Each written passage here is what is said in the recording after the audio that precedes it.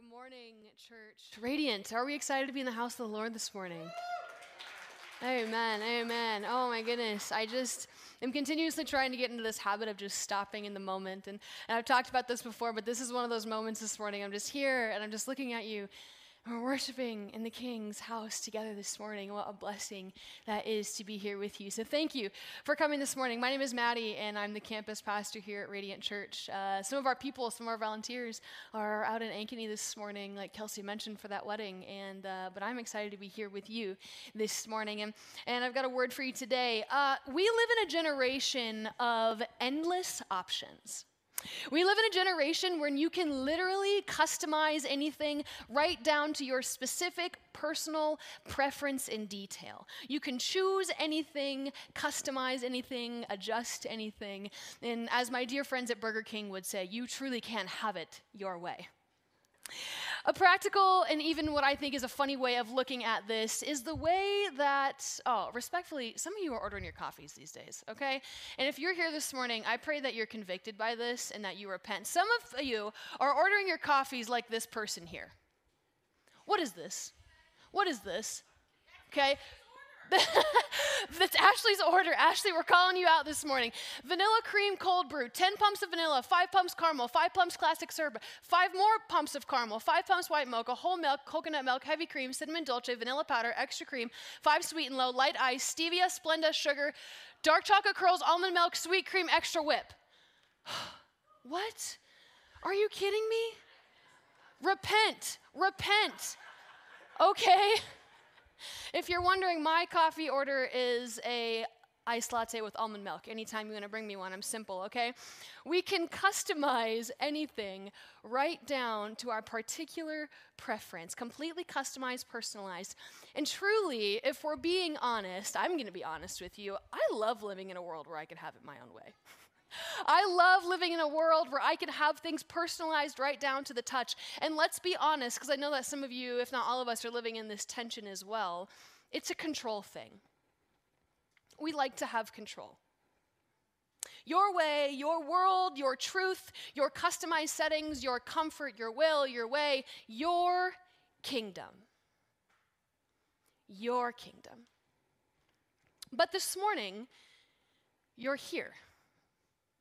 You're here at church with us, and you're singing along to songs that are praising a man named Jesus. You're singing about his will, his way, his resurrection, his kingdom, the fact that he is our firm foundation. You might even raise your hands. You might even clap. You might even say amen. But do we know what we're saying amen to? Are we saying amen and raising our hands to his kingdom or to our personalized, customized idea of his kingdom? We who know about Jesus but are living in the real world, we find ourselves at a crossroads. We come to church, we know these things, and we must choose. Are we following our kingdom or Jesus' kingdom? And as we are making that decision, do we know and are we aware of the fact that his kingdom is completely upside down in comparison to anything we've ever experienced? In the middle of the 20th century, there was a professor named Theodore Erisman. I got a picture of him up here. He performed an experiment, and what he did was he gave his subjects these glasses that you can see right here. He gave them these glasses, and what they did was they turned everything upside down. He had them walk around and perform various tasks and live with these glasses on for weeks on end. And at first, you guys, it was a hot mess express. It was bad, okay? These people were stumbling all over the place. Even simple tasks as walking or riding a bike, they couldn't complete because everything they saw outside of these glasses was upside down. They would try to pour coffee in their cup, and they would accidentally turn the cup upside down and pour hot coffee all over themselves. And if they were practicing fencing, the defender would go high, but the attacker would go low, and vice versa. They just could not figure it out. However, over the course of a few days, the subjects began to slowly but surely adapt to their surroundings and adapt to this new upside-down world. They began to compensate for the differences, and after 10 to 12 days, almost all the subjects had fully adapted to their upside-down surroundings. It had become their new normal.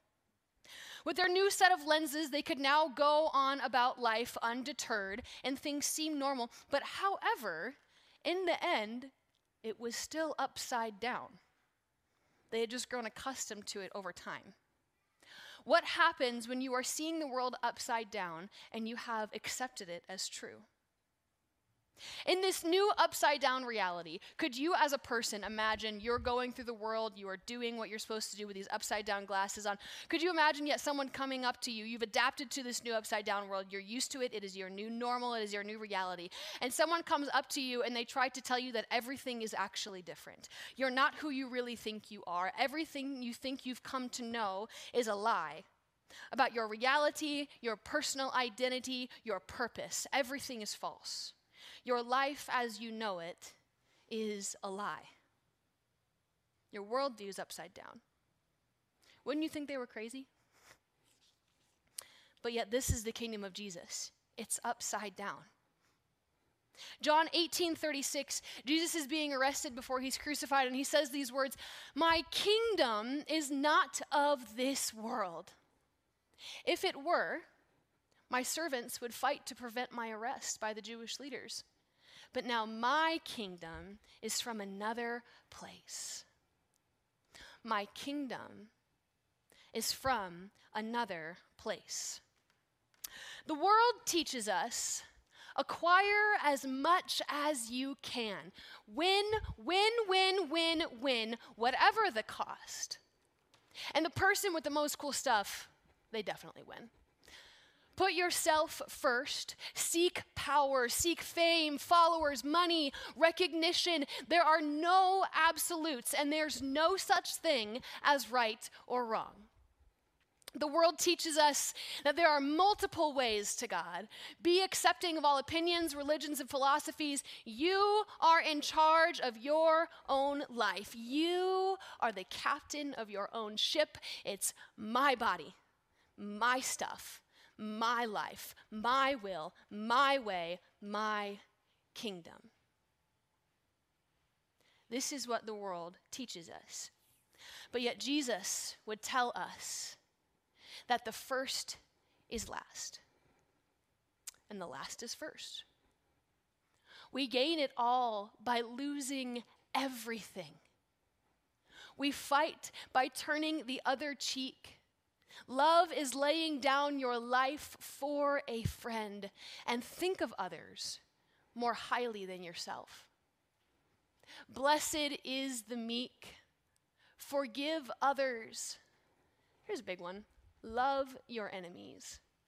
Not just accept them and tolerate them. Love your enemies.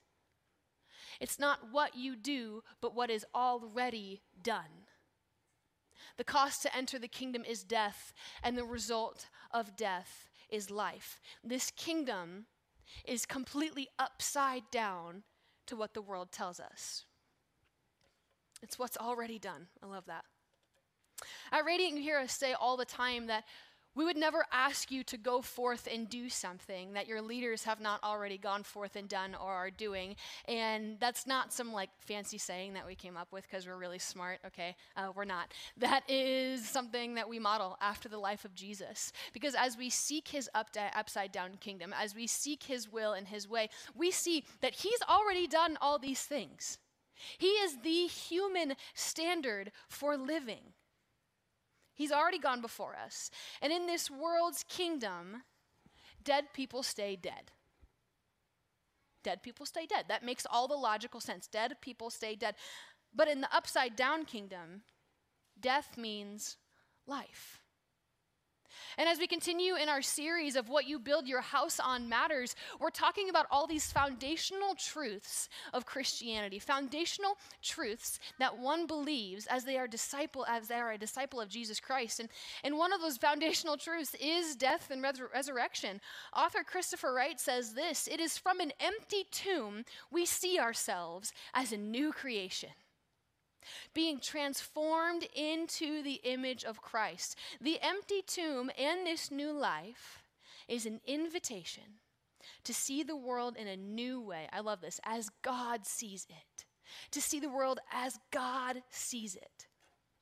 The people of God indwell God's story, and by their lives offer an alternative to others and an invitation to come live in that story. It is because of the empty tomb we see ourselves as new creation. We must understand that it is because of Jesus, and only because of Jesus, his death, his resurrection, that we have even a chance, even an opportunity to see the world as God does. It is only because of his death and only because of his resurrection that we have the opportunity to be in communion with a holy God. And within the resurrection lies the hope of all of this, because it's not just his death, amen? It's not just his death, amen? That's a big deal. That's the foundation of our entire thing here. It's not just our death, because 3 days later, he would return the hope that the world was looking for. 3 days later, our King would rise from the grave, taking away the sting of death, trampling sin, and giving us freedom, the ability to be in communion with him, the ability to serve our King. A King who is very much alive, very much on his throne, and very much active within us. The beauty of Christianity, the beauty of the resurrection, is the hope that we have. Radiant Church, Christianity has something that is different from every other religion, and that is that we don't serve a dead God. We don't participate in a dead religion. Our God is not about legalism and doing and doing and doing while you are still dead, but it is the freedom that you have because of what has already been done. That is our King Jesus. S.M. Lockridge was a preacher in the mid-1900s, and I don't have near as much power and veracity as he does, but I want to share with you just a piece from one of his sermons called "That's My King." And I won't share the whole thing with you, just an excerpt, but listen to this. This is our King. My King was born king. He's God's son. He's the sinner's savior. He's the centerpiece of civilization. He stands alone in himself. He is supreme, and he is preeminent. He is unparalleled. He is the wellspring of wisdom. He is the doorway of deliverance. He's the pathway of peace. He's the roadway to righteousness. He's the highway of holiness. He's the gateway of glory. He's the master of the mighty, the captain of the conquerors, the head of heroes, the leader of the legislators, the overseer of the overcomers, the God of governors, the prince of princes, the king of kings, and the Lord of lords. That's my King. His promise is sure. His life is matchless. His goodness is limitless. His mercy is everlasting. His love never changes. His word is enough. His grace is sufficient. His reign is righteousness. His yoke is easy and his burden is light. Almost done. He has no predecessor and he has no successor. There was nobody before him, and there will be nobody after him. You can't impeach him. He's not going to resign. He's enduringly strong, entirely sincere, eternally steadfast, immortally graceful, imperially powerful, impartially merciful. That's my King. Amen? And when we think of following that King, of course we say amen. And of course, we get excited. That's all truth. He is all of those things, and that's our King. That is the King we get to follow. Of course, we get excited. But in Luke 9, Jesus is speaking to his disciples, and in verses 23 and 24, it says, "Then he said to them all, 'Whoever wants to be my disciple must deny themselves and take up their cross daily and follow me. For whoever wants to save their life will lose it. But whoever loses their life for me will save it.'" It's not just his death that matters. It's our death that matters. Not as much excitement and amens there. That's okay. But how can we attain new life, resurrected life, church, without death? Not death physically necessarily, but death to our desires. Death to our control, death to our opinions, death to our preferences, death to our kingdom. And we started this morning talking about choices and adjusting and customizing. That's not really an option here. Sometimes I think that we are not blunt enough in the global church about the fact that Jesus is not asking for your adjustments. Jesus is not asking for your preferences. Jesus is not asking for your customizations and your adjustments to his word. He's asking for everything. Again, not as many amens there. He's asking for everything. And really, what we get in return, everything is not that much, is it? He calls us to die to ourselves, and he invites us into a way of life to be with him, to be like him, to do the things that he did with a community that's doing the same thing. In last week, we talked about God, and God is our foundation. This week, we're talking about the building materials, which is Jesus. And here's the fact: you can believe in God as your foundation, but if you have not given everything of yourself for Jesus, you can still build a junky house with not great building materials. What are you building your house with? Jesus is the standard for what it means to be human. He models what we want to build our house with. His behaviors, his discipline, his life is our greatest model for living. He says, come and follow me. He invites us into this way. In the New Testament, in fact, he says it 22 times. Come and follow me. Come and follow me. Follow me. We hear all the time, are you being discipled? Are you discipling someone? We talk about this all the time. Are you being discipled? Are you discipling someone? We exist to multiply disciples, leaders in churches, okay? We talk about this all the time. And if you're involved here at Radiant Church, maybe you've been involved in a discipleship relationship. I disciple others. It's an incredible thing. And what a discipling relationship sometimes will look like is maybe you meet weekly or bi-weekly, you get together and maybe you go through a guided book study, or maybe you just dive into one of the gospels together. You pray together, worship together. You do life together in order to grow closer to the Lord, to learn what it means to be a disciple of Jesus. And what I think is so interesting, though, is we say discipling all the time as it's a verb, but if you look in the New Testament, disciple is actually more used as a noun. It's used as a noun.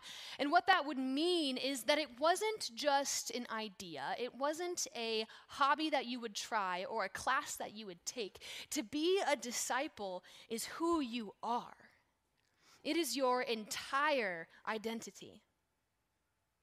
And we've talked about this. A disciple is one in the New Testament who would take everything under the rabbi's teaching, okay? The aim here would be to take on the rabbi's whole entire life, to follow them in the most literal sense, to go where they would go, to eat what they would eat, to sleep where they would sleep, to talk how they would talk, to do what they did. All of these things, to say what they would say. And there wasn't a lot of room for customizations and adjustments in that routine. It was your life with the rabbi. So, back to our talk on customizations, you can't really develop your own way of being a disciple. It's not one that you can pick and choose and adjust and add to yourself a low-fat steam foam with a caramel drizzle. That's not an option. It's his way entirely. And at some point, church, we should reach this point at the end of ourselves and our innermost being when you say, God, I don't want my choice anymore. I don't want my choice. I give it to you. I don't want my control. I don't want my kingdom. I'm seeking you entirely. Excuse me.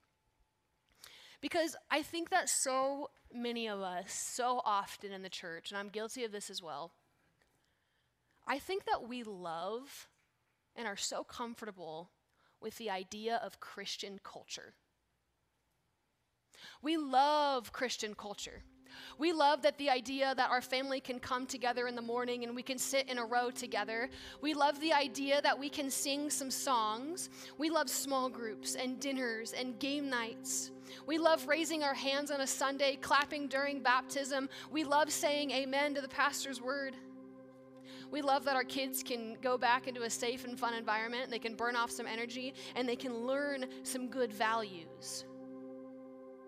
We love our women's group. We love getting them together for ladies' nights and games nights. And we love that our men get together on Saturdays. We love all of these ideas. But then my question for you, as we are trying to follow Jesus entirely, is what if it's not just about the ideas? What if it is about complete and total surrender? And what about when that gets hard?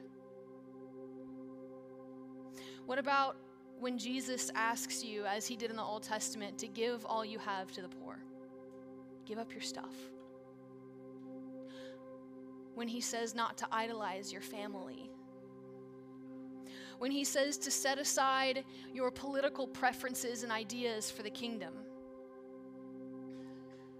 What about when he says to be Jesus to those Title IX housing communities that are moving in? What about when it means seeing the homeless as humans made in the image of God and not an eyesore and a burden when I pull up to a red light? What if it means going to church instead of your kid's sporting event on a Sunday? What about when it gets hard and he says you need to bring your addiction into the light with others? Do we still want to follow Jesus entirely, or do we want to customize it to our own preferences? In those moments, we are faced with a question, and this is what I want you to take home with today. I didn't put it on the screen, so you can write it down if you want. Do I like Christian culture, or do I like Christ in my culture? Because there's a big difference. You can like all the benefits, you can like the community, you can like the excitement around baptism, you can like all of these things, but when the going gets hard, do you still just like those ideas, or do you like Christ in your culture? Because it's different. It's different. Eugene Peterson, the theologian and author, said it so well when he said, the Jesus truth only when it is wedded to the Jesus way produces the Jesus life. The Jesus truth gets far more attention. That's that Christian culture. Gets far more attention than the Jesus as the way. Jesus as the way is the most frequently evaded metaphor among Christians with whom I have worked for 50 years as a North American pastor.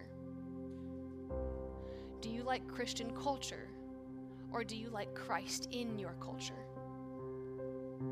In Hebrews 5:13 through chapter 6, verse 1, it says, anyone who lives on milk, being still an infant, Christian culture, is not acquainted with the teaching about righteousness, Christ in our culture.